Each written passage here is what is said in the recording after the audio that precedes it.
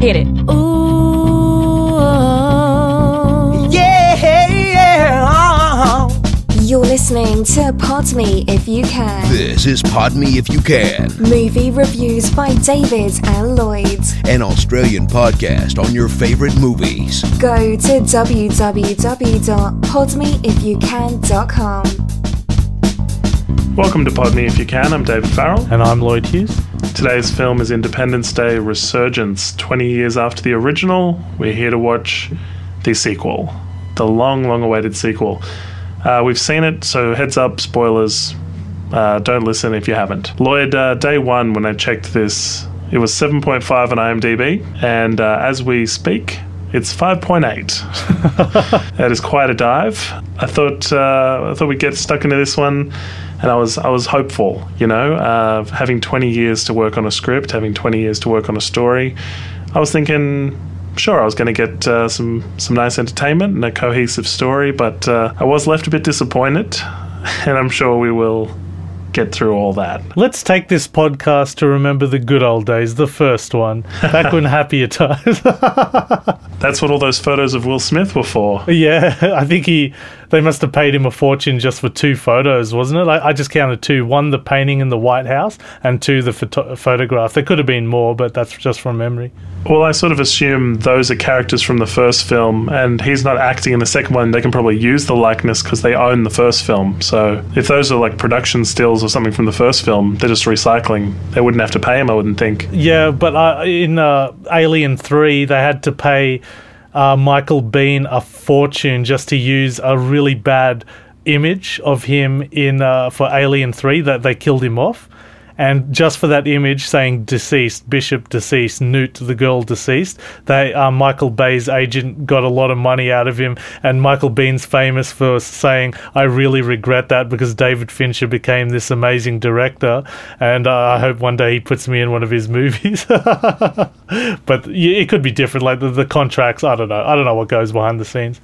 The night before I saw it, I was talking to somebody about it. And I said, the thing I'm most interested about is how they defeat the aliens because, they're coming back 20 years on. So they're going to have like disintegration technology and better tech, and they'll be tougher. And last time, spoilers for the first Independence Day, if you've come this far, the first time around, Jeff Goldblum's character David uploads a cold and it's a virus that the shields go down and then they're able to take down the alien crafts. So I was like, I hope it's not kind of a cop-out ending. And I said, I hope it's not like there's a queen bee alien and they kill her and then the rest of them just fly away. And I was so sad when that was true. It's funny because Avengers did that as well. Once they killed the mothership, all the drones sort of like went down. And I found the design of Independence Day, like a lot of people always go, it's a rip-off of Geiger, like specifically Alien. And I guess that came to fruition when we actually saw an alien queen in Independence Day 2 as the mother, of all the aliens. I really love bees and I love the hive and I love aliens, how there's a queen, and I find that so interesting. And the designs of the aliens, I always thought in Independence Day were really cool. I love the look of their ships, I love the look of their flying saucers, and I love how the aliens are inside an exosuit. Well, I mean, this is Roland Emmerich's, latest in disaster films. He did Day After Tomorrow. He did the first Independence Day. He's kind of an expert in this craft. But as well, the idea where the alien ships pick up portions of the planet and then slam them back down, like that was Age of Ultron as well. And also a lot in Man of Steel. Which, I mean, they're borrowed ideas. I know there's no original ideas, but when you're thinking of alien technology, surely you can kind of come up with something fresh or semi-original. I didn't feel like this was original at all. For me, Independence Day Resurgence felt like if I told you they made a sequel to Independence Day that was coming straight to DVD, that this would be that film. Like, almost not worthy of a theatrical release. I had problems with the casting I'm going to get into later, but I mean, even straight from the bat, the film opens with like a dream sequence from the former president, Bill Pullman's character.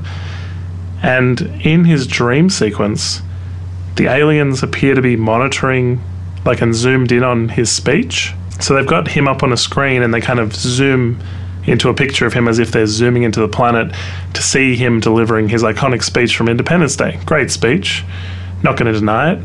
He gets a not as good speech in this film, but they zoom in and he's in Australia in the opening map, and I was immediately confused and put off. I thought he was in Area 51.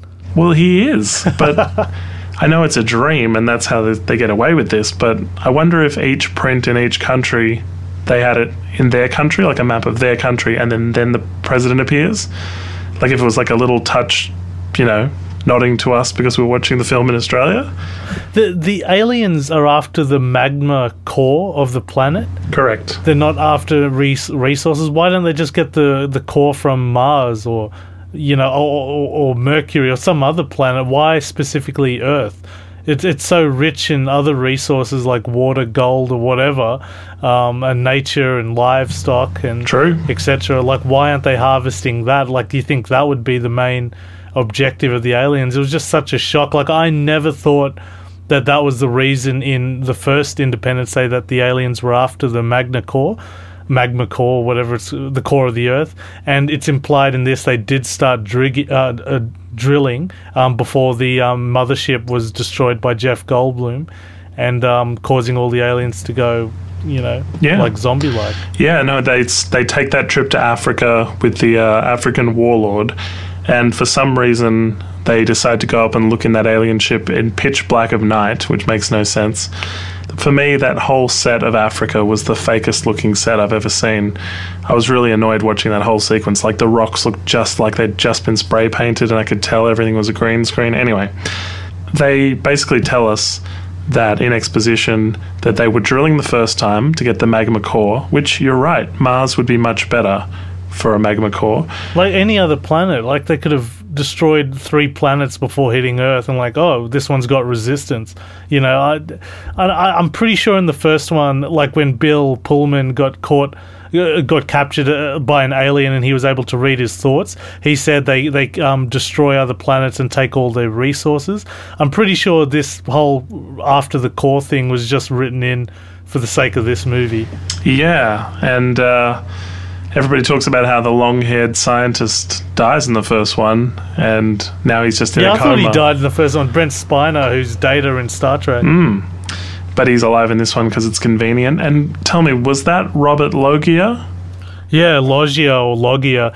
I'm not sure if that was CGI or if they filmed. I really feel like it was CGI because they dedicated the film to him. But the other guy dies as well. In real life, the guy who he fires, like the Secretary of Defense who he fires, I can't remember his actor's name, I'll look it up in a sec, he died in real life too, but the film was only dedicated to Robert Loggia or Loggia. And it did look very much like CGI to me. I'm glad I wasn't the only one, because I thought, amazingly, how would they film that one scene, and like, was he alive for that? And I like it how the Earth, this has been since the aliens have come down, humans have defeated the aliens, we've all come together because there's an alien threat. Like, I'm assuming racism is pretty much gone, eradicated. Yeah. Which is pretty interesting times with the whole Brexit thing. The movie should be doing really well, Independence Day. And so the whole world has come together for, and they've made, we're such a technologically advanced race now. It's 2016, we got people on the moon, and we've got so much more weapons. We're ready for an assault. It seems like this culture that's portrayed in the film is war ready. They train these expert fighter pilots. They have weapons that surround the entire Earth. I love all that about it. I thought that's fantastic. The moment I knew this film was in trouble was how terrible Liam Hemsworth's brother, what's his name? No, Liam Hemsworth is the actor in this film. Liam Hemsworth, okay, yeah. Sorry. Who am I thinking of? Thor. You're thinking of Chris Hemsworth, yeah. Chris Hemsworth, my gosh. Liam Hemsworth, the moment he started talking with his buddy friend, and then immediately we have an action scene, I just went, okay, now we're in trouble. It's such a forced action sequence at that point. Well, that forced action sequence was really just to show he was like Top Gun and that he didn't have to listen to rules. vehicles, and it would have been good just to show him as a really good pilot there. Like he's able, rather than just cut to a whole immediate action sequence, the whole base is in danger of blowing up. I was just like, oh my gosh, this is such a dated technique. All the jokes in this movie, all the characters in this movie felt like something from the 90s. And I think that was a huge objective of this film, because the producers saw this huge monumental success of Jurassic World and went, right, let's take the success of Jurassic World, take an idea from the 90s, let's remake that, let's push that, let's play everything to 11, so to speak. And it didn't work for me at all. The actor James Rebhorn, or Reborn, was the actor who died previously, just to cap off that story. He wasn't, the film wasn't dedicated to him, but it was dedicated to Robert Loggia. The aliens have had 20 years to be ready. We've had 20 years to be ready. The thing that amazed me was that orbital system of satellites that they had set up. How quick it went down. I burst out laughing. I was like, what a waste of time and money that was. I don't think the aliens, like, there is a part when Liam Hemsworth and his crew take over the ships when they're caught inside the mothership, and they start hijacking all the ships. They go, man, they haven't changed their technology at all. How I understood that was they're only just getting the signal, like, that their original fleet has been destroyed by the humans. And then they've been traveling. And then they've been traveling. So I don't think they've had 20 years to prepare for it. They just went, wow, one of our little fighters have been destroyed. Let's send over a big queen to take care of them. Well, this is it. I mean, from the sounds of things, when the queen dies, the rest of the fleet find another queen. So they would have travelled off and found the queen we see in this movie. And then presumably the word would have passed on that this is when they died. And then for some reason the whole ship then comes to Earth again. Like, so they've been traveling the whole time, correct? For me, one thing I noticed was that everybody had like daddy issues. The old president's daughter, has daddy issues. Her dad is, well, I thought for a while that he's sort of going in and out memory-wise, like maybe he had Alzheimer's, the president, but he was pretty lucid at the end when he shaves his beards. That beard was really weighing him down. Will Smith's kid, obviously, his dad died in like a test flight. And he's burdened with living up to the legendary status of his dad. Yeah, and the hangar's named after him. And then, like, Liam Hemsworth talks about how the last thing he said to his parents was that he hated them, so he's got issues with his parents. The African king, the warlord, his dad just died, so now he's in charge. Jeff Goldblum's dad is obviously in the film. He's missing in action for most of it, but there's kind of their whole relationship. And for the Chinese market, we've introduced a Chinese character, and she has an uncle who dies, who may as well be a father figure throughout the whole film. And I mean, the only mother issue we have is Vivica A. Fox, who plays Jasmine, Will Smith's partner from the first film. She's obviously aged 20 years, so she's given up stripping, and over the 20 years has got her qualifications, turned her life around. She's the doctor, maybe the head of, whatever part of the hospital that was, man. She's turned her life around from stripper to doctor, and then she basically had a glorified cameo, didn't she? I like Vivica Fox. I think she's a good she's a very funny actress. She's been in a lot of Disney movies that I've seen, and she's actually really funny. You just don't obviously see that side in a movie like this. It reminded me a little bit of San Andreas, the way she went down. I thought how she died was terrible. Yeah, and the son just happens to be there at that moment, just like, oh my god. It gives him somebody to fight for, really, because unless he watches Will Smith die, then he hasn't had that personal attack from the aliens. But it's just so convenient that he's there, sort of thing, at that moment. Yeah. Just like, oh my god. Can we talk about the current president, the female Madam President at the beginning of this film? What do you think of her? Well, she seems like a really hardline president. Like, is she president of the world? No, I assume America. Yeah, America, because she was the one who gives the go-ahead to shoot down the alien craft, which ends up being an ally to them.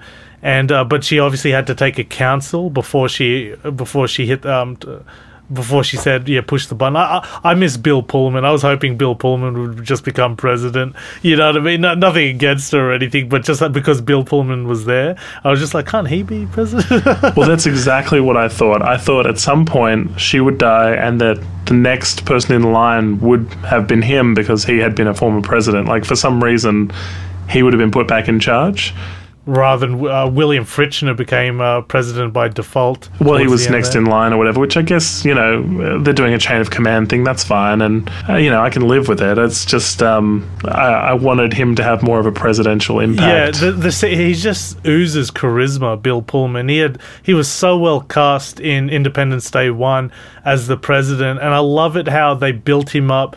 Like in the first one, how like his polling numbers were down. People were saying he isn't that great of a president. I remember him watching the news, and the reporter says, or there was a panel like CNN saying, "Oh, they wanted a war. Everyone elected a war hero, but what they got was a wuss." So you know his president candidacy period hasn't been that great, but this war has really pushed him to the edge, and he's really shown his true colors. He is a man to lead them against these aliens, which was a great little subplot in Independence Day 1. As President Whitmore, yeah.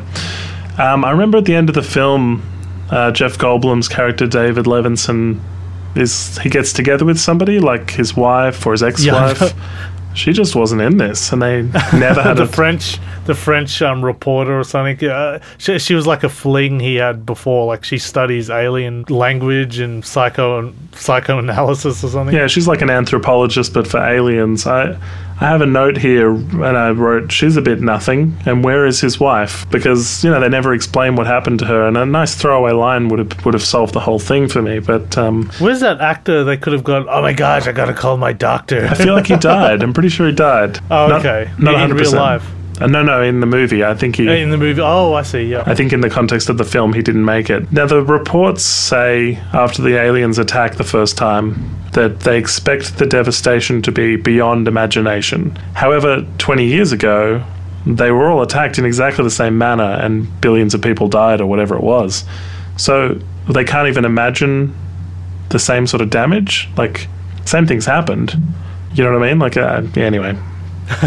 They like to get the landmarks. That was amusing. Yeah, that made a great moment for the trailer. What do you think of Jeff Goldblum in this movie? Do you reckon he was the best part? In terms of acting, he's very believable, and it's great to see him return for this. But in terms of the plot, at the end, he's there to activate the shield that holds the Queen in, and then he's kind of just on that bus for no particular reason. Oh, geez, wasn't that the worst moment in the film? The alien queen being able to shoot down these fighter jets, but she can't get a school bus? Yeah. Oh my gosh, my eyes were rolling. I went, this is... You've lost me. This movie's just getting way too dumb now. Well, the dumb thing there for me, the most dumb part, was that she's Whitmore's daughter, but for me she looked like a budget version of Teresa Palmer, who you couldn't get in the movie. She was shooting at the Queen, and she has her own personal shield, the Queen, so she just shoots at her enough times that the shield goes down. I was frustrated because I was like, well, that's not how that works. Like, the shield is going to stay up despite you shooting it a few times. You know, that was just... Maybe she weakened it? It was convenient. It was just a matter of convenience, because remember, the alien shields were up through nukes and stuff in the first film. Yeah, that's a good point. Well, that alien queen did survive a nuke from Bill Pullman. Yeah, and yet she shoots it down. What I don't understand about that ending is the alien queen calls for all the fighter jets to surround her like a hive of bees, right? Yeah. Why aren't they attacking? And like it seemed like everyone could still shoot at the queen. The shields weren't doing anything. Yeah, that was frustrating. Why is the queen the only one hammering away at the top? Why isn't everyone shooting at that place so the alien can get... the logic in this film just baffles me. Absolutely baffles me. Like, did they even proofread the script? Like, no wonder Will Smith didn't agree to do this. Well, I mean, in a hive mentality, if you think about bees, if the queen was getting attacked, the bees would defend the queen. So having that spiral of spinning defense, once they're in there shooting at her, you feel like they would realize, or if they communicate telepathically with each other, then I feel like the Queen would be like, I'm in danger, and they would break that formation. But It felt like all of Area 51 was under attack by this huge wave, this huge assault by the Queen and all the fighter pilots. And then it just felt like the Queen versus everyone. Yeah. And all the fighter pilots just disappeared. I didn't understand that at all. back in Area 51, partway through the film, when President Whitmore, Bill Pullman, he says, just make sure you get some answers, and he goes in with the alien. The alien wraps its tentacle around his neck and speaks, using Bill Pullman's body. They got exactly 0 answers in that whole sequence. What exactly did they get again? Well, they said, why are you afraid of this symbol? And showed them the circle.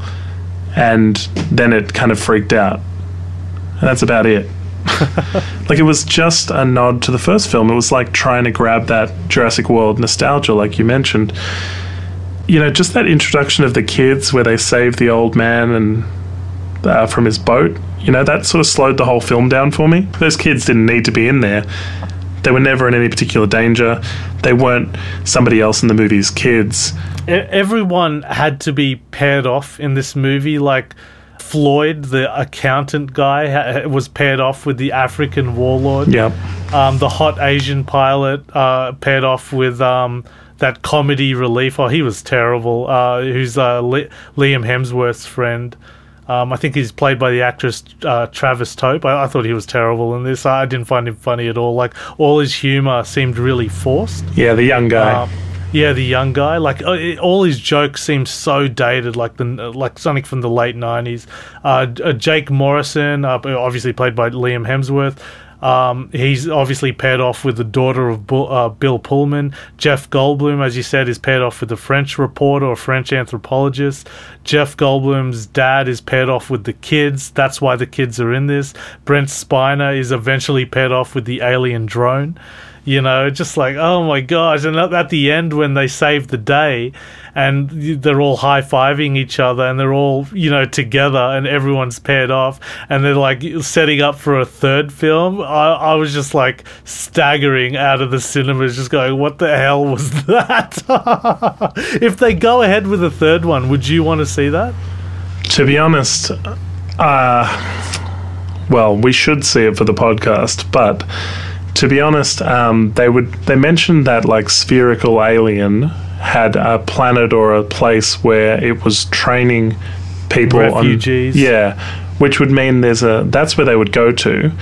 But hold on, that alien is from a race of people that fought the aliens, and then she's the last one. The sphere is the last one. Yep. The sphere is the last one. So she developed a planet to train refugees to fight back the aliens. Which would be kind of a Men in Black style mix of all these different races. Yes. And then, so she comes back to Earth and she's like the only one. She couldn't send somebody else. Like, she's that important to this refugee planet. They shoot her down, us humans. She wakes up and then goes, oh, you guys have to kill me, otherwise the Queen Alien's going to know I'm here. That whole exposition, that whole storyline was just stupid. I like the idea. I just wish they revealed the information better rather than her having, to say all that. I wish they could have, I'll give you a better story already. Ready? She's there to like interdimensionally travel them back to her homeworld and save them as a species, right? Oh yeah, because she opened up that portal on the moon. That's right. Yes, I see. You're right. So then what should happen is the sphere should say, I've been damaged in the crash and I'm in the process of repairing myself, but I fear I won't repair myself in time. Then at the end of the film, repairs are complete, and that sets up your third one. Because then, she can I'm saying she, but, alien. The sphere can interdimensionally travel them back to the homeworld she's set up with the refugees. This whole sentence sounds ridiculous, but... Well, it just seemed like what's his name, the director? Roland Emmerich. Roland Emmerich, really wanted us to be going, at the end of that, getting charged up for the battle...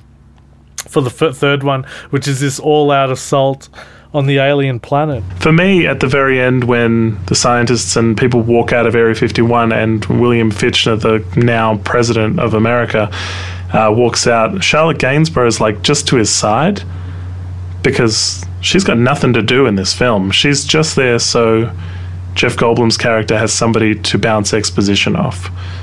She was frustrating too because both her and Angela Baby, the Chinese actress, both of them stuffed up a couple of their lines. Their delivery was just kind of subpar, and noticeably so. Like, I turned to Tess and I was like, what was that? Like, it felt like they'd only done one take of some lines, or they were saying things phonetically, because Angela Baby is Chinese and Charlotte Gainsbourg is French, so maybe English isn't their first language, so, maybe they weren't quite comfortable with the heavy, exposition and so forth.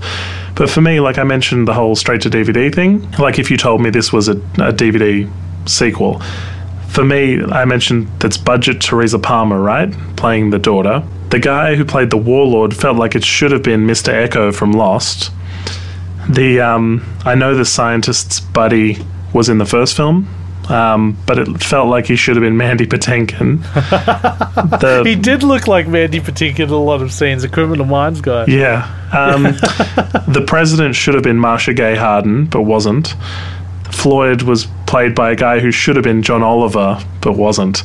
So each person, I was like, oh, they look familiar enough that we're meant to go, oh, I know them from somewhere. Like if you... Yeah, these are the proxies they could get. Like if you can't afford Jack Nicholson, you get Michael Ironside. Like, did you look at Will Smith's son, who's played by Jesse T. Usher, and did you think, oh, I've seen him in something? Yeah, I did actually. Yeah, but he hasn't been in anything. I'm not even kidding. Like, he was in Without a Trace, one episode, Hannah Montana, one episode, Lincoln Heights, one episode, Numbers, one episode as a robber, The Mentalist, one episode, Criminal Minds, one episode, Summer Camp, one is a TV movie, possibly Disney. He played a basketball teenager. He was in G.I. Joe Renegades TV series. Did you watch that? No. Well, he was just the voice of something, so don't worry. I could go through the whole lot, but he hasn't been in anything we've seen. But everybody just looks familiar. Can you think of any memorable lines from this movie? Because the first one, Independence Day, that was huge for us. The marketing campaign was so brilliant. Never since War of the Worlds has a marketing campaign fooled people. Like, the way it was marketed, these ads would come on like as if it was a news report, and they're like, oh, what's going on? And then you'd see from a point of view of a news cameraman an alien ship appearing in the distance, and everyone going, wow, so people actually thought this was real, like in some countries, because that's how it was projected. It's very similar to Orson Welles' War of the Worlds in the late 30s, early 40s.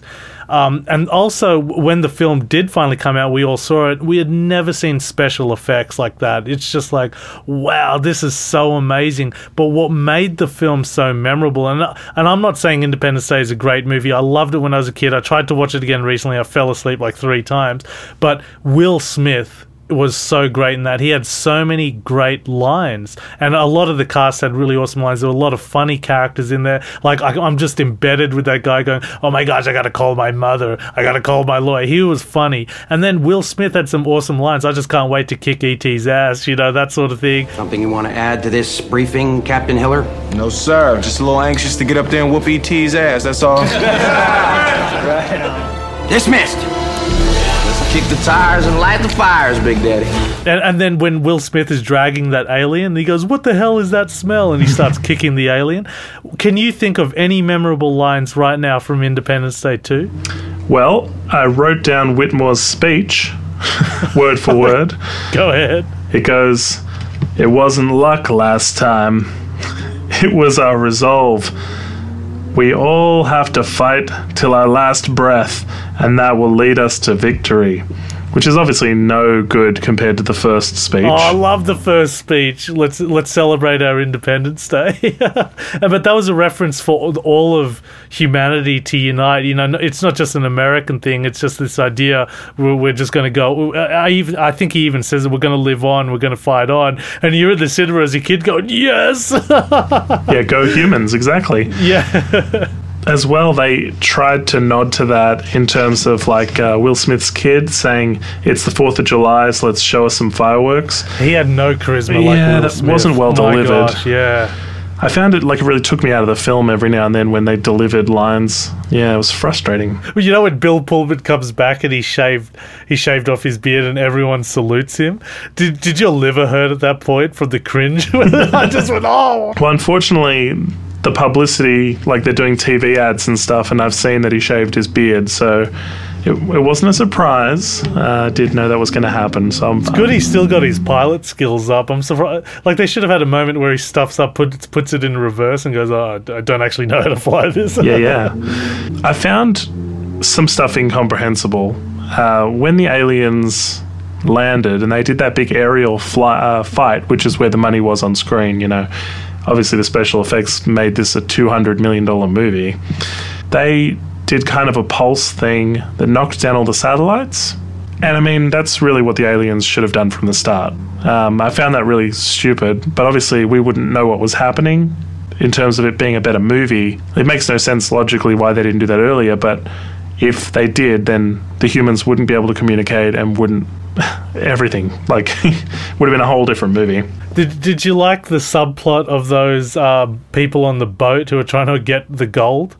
It was not really. Some of the technology didn't make sense. Like, obviously, they've got these helicopters now that don't require helicopter blades and stuff, yet there's still boats that are very, I want to say, primitive in a sense compared to the world that you projected in the opening of this movie. Like it didn't annoy me too much, but some of the things just took me out of it. Like they're still using like a very old radio, like their ship just seems so dated. They don't have any high-tech stuff, but that little subplot where that British boat is there monitoring how much the core, how close the aliens are to getting to the core. And did that alien ship just leave at the end? Well, I mean, the Queen died, so that's what happens.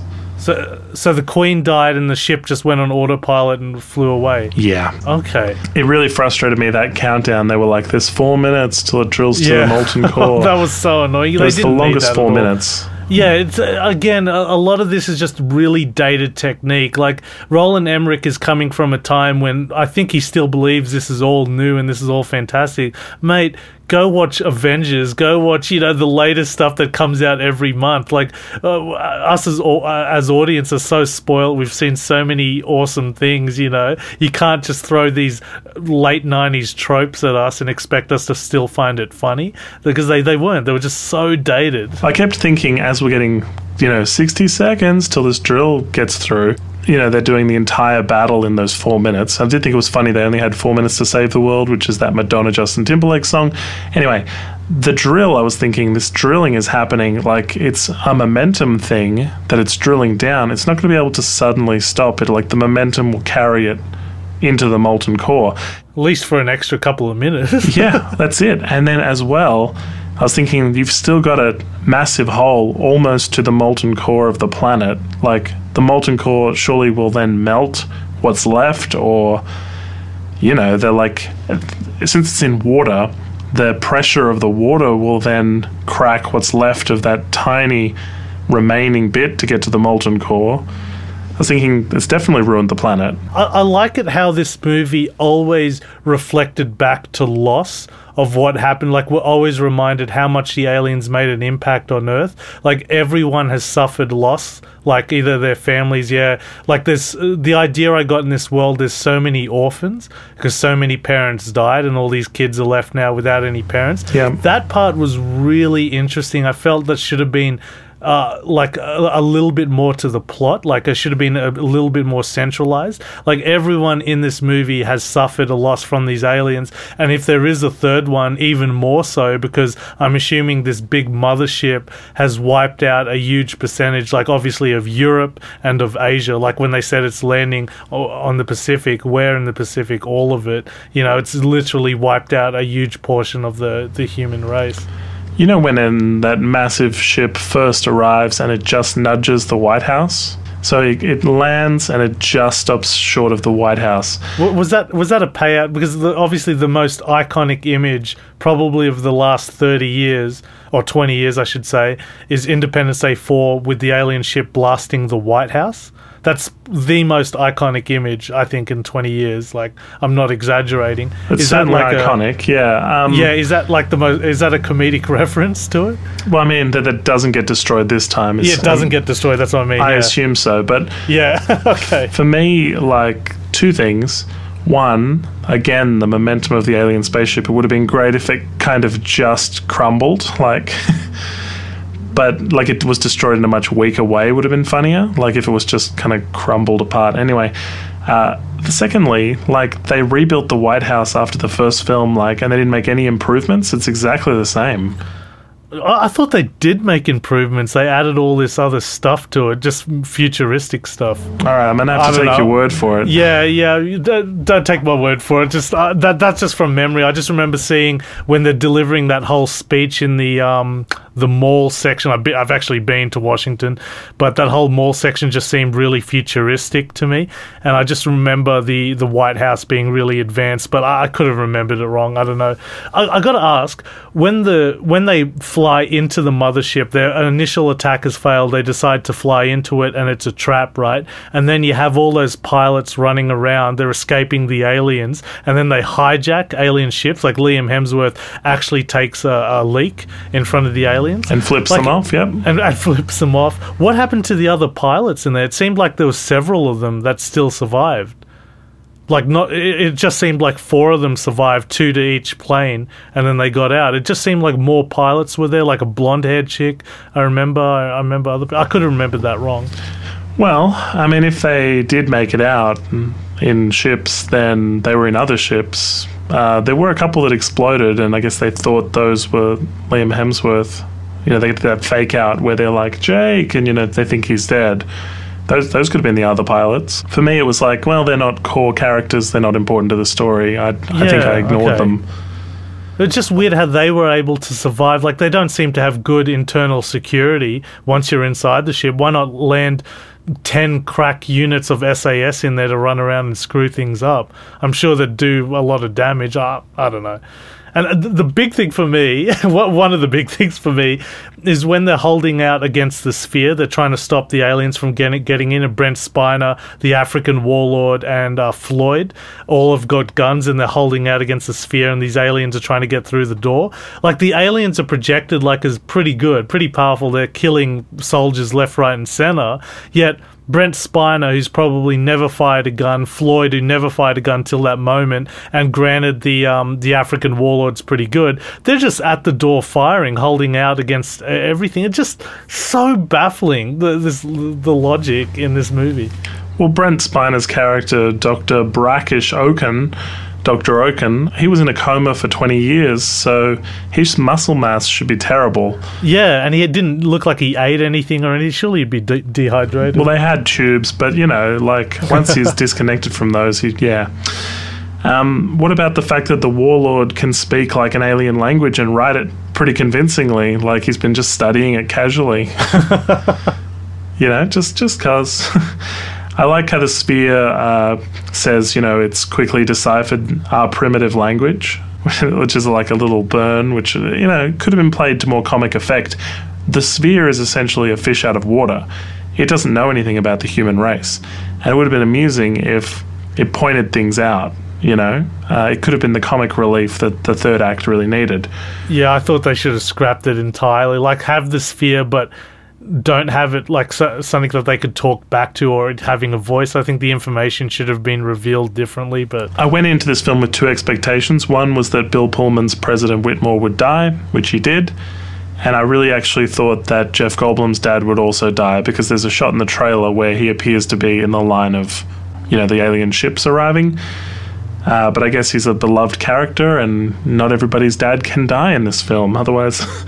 it's too obvious, you know? Well, we waited a long time for this sequel because we always heard rumours back and forth. Back when we did our podcast on which alien race would win if they all came down to Earth and fought each other, like we're talking aliens from movies. We both agreed, by the way, Independence Day aliens would win because they're just so high tech. The sequel has finally come out. It's just so belated, so bloated, so dated, really mind-numbingly stupid. And I mean, I guess if we just talk about the possibility of a third one, probably that should be the last one. Oh, definitely. Or if they do a third one, I guess they do a part 1, part 2 kind of epic to end the whole thing because they want that extra money.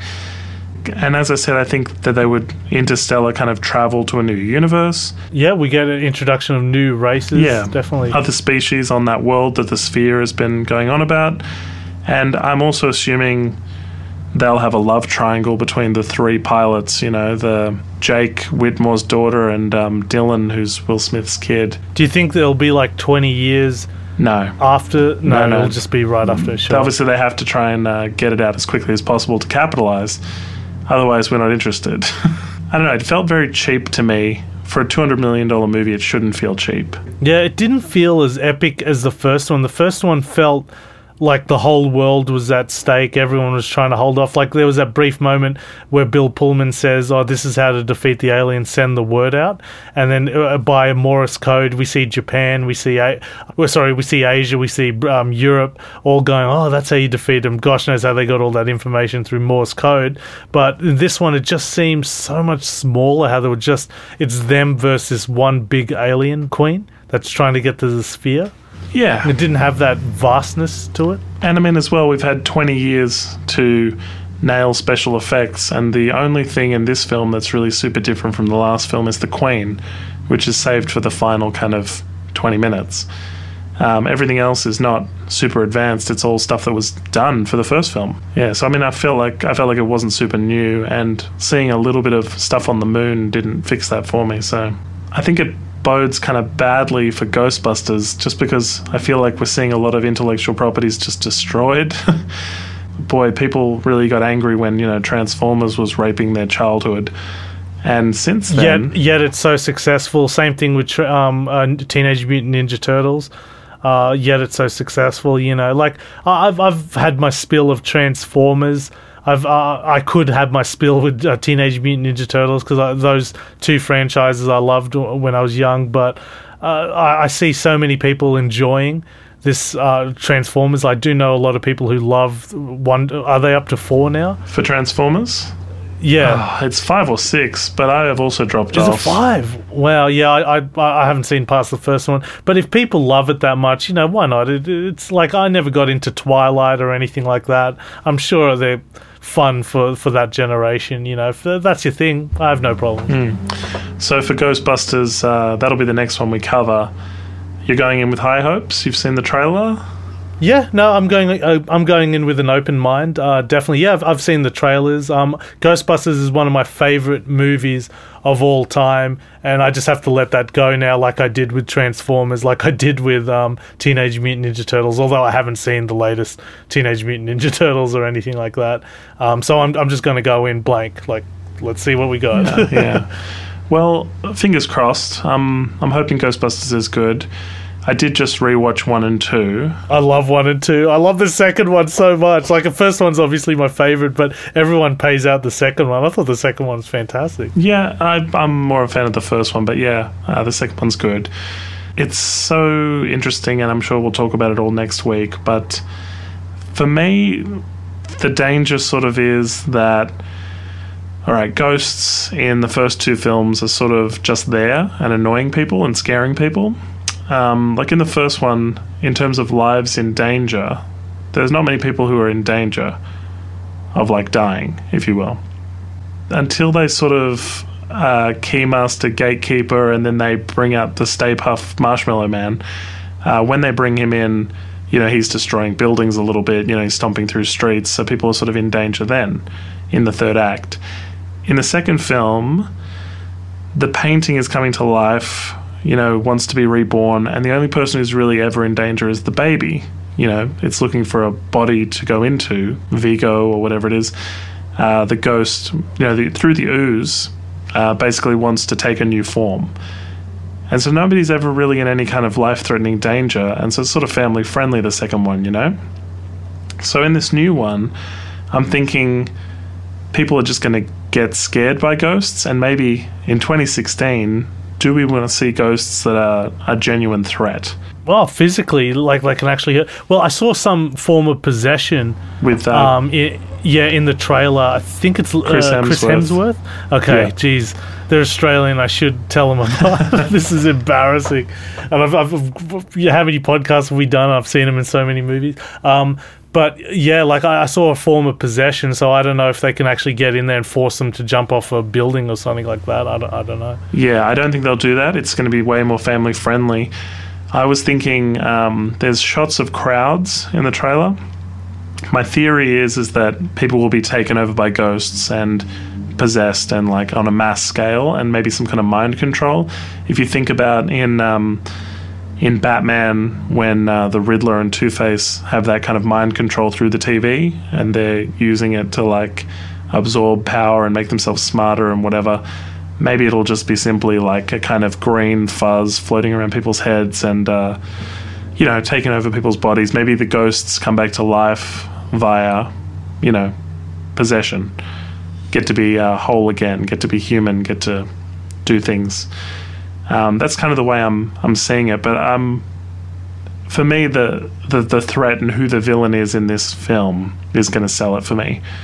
The biggest thing, I just don't know this group. I haven't seen Bridesmaids. I haven't seen any of the director's previous films. I haven't seen too many of the actors who were in Ghostbusters. I haven't seen the films that they've been in prior to this. Ghostbusters was really made from a group of people from Saturday Night Live. So it's like Mike Myers making Austin Powers. That was like a sketch in his when he was doing Saturday Night Live. And I can't say I grew up with Mike Myers' group, but I do know of their other works, and that's why Ghostbusters was so impactful. That we were born in the right time for it and everything like that. I just feel like I'm going to go into Ghostbusters really missing a lot of the jokes.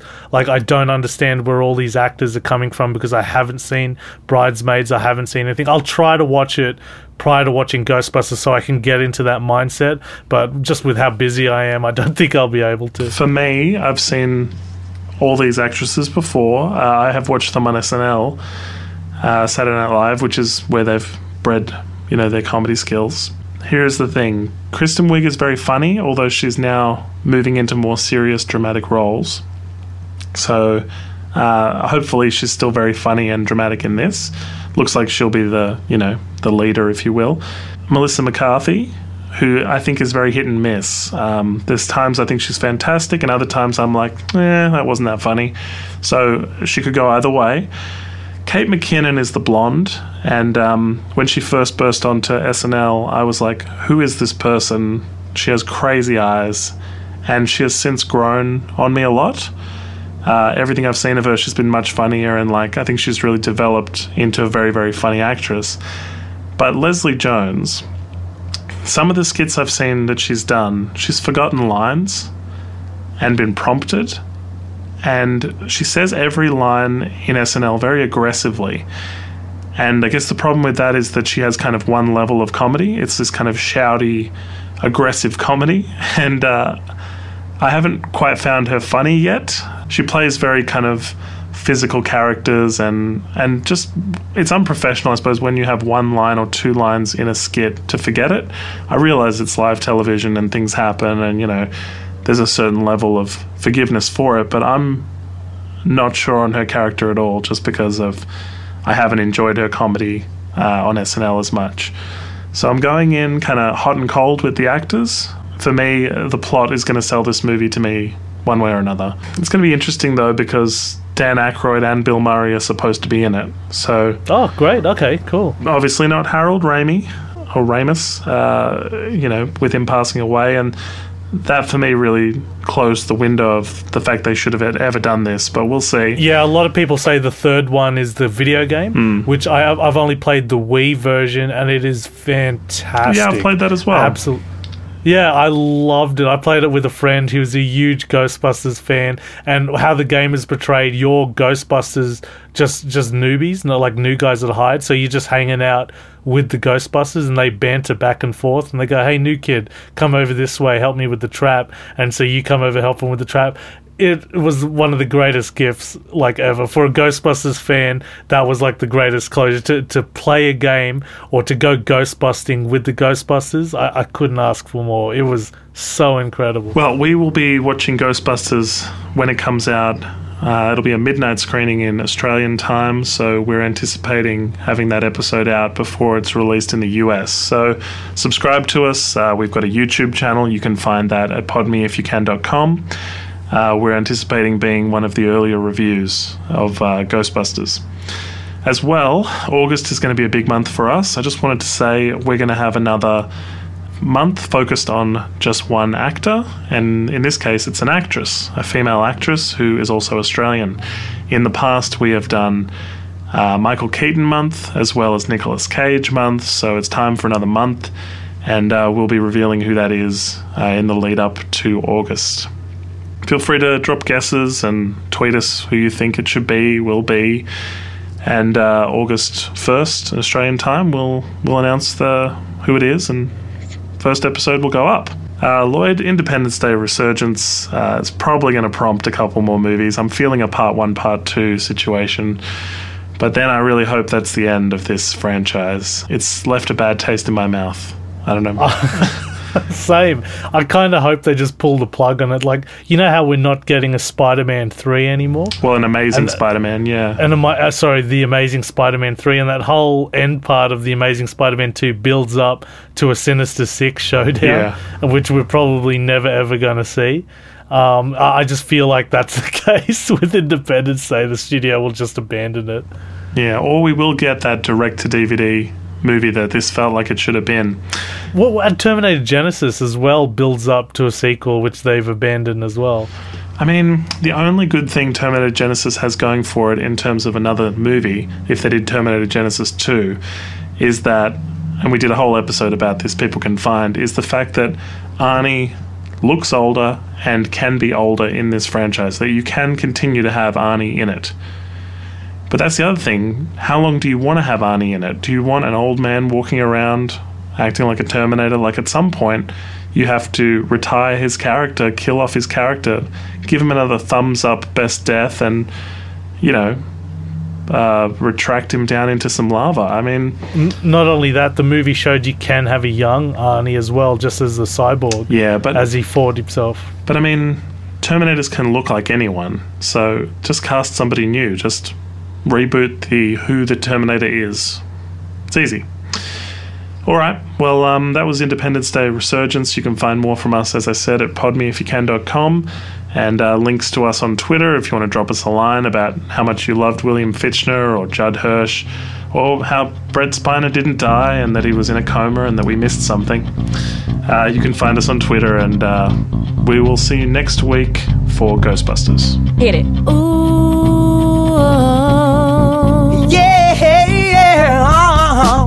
You're listening to Pod Me If You Can. This is Pod Me If You Can, Movie reviews by David and Lloyd. an Australian podcast on your favorite movies. Go to www.podmeifyoucan.com.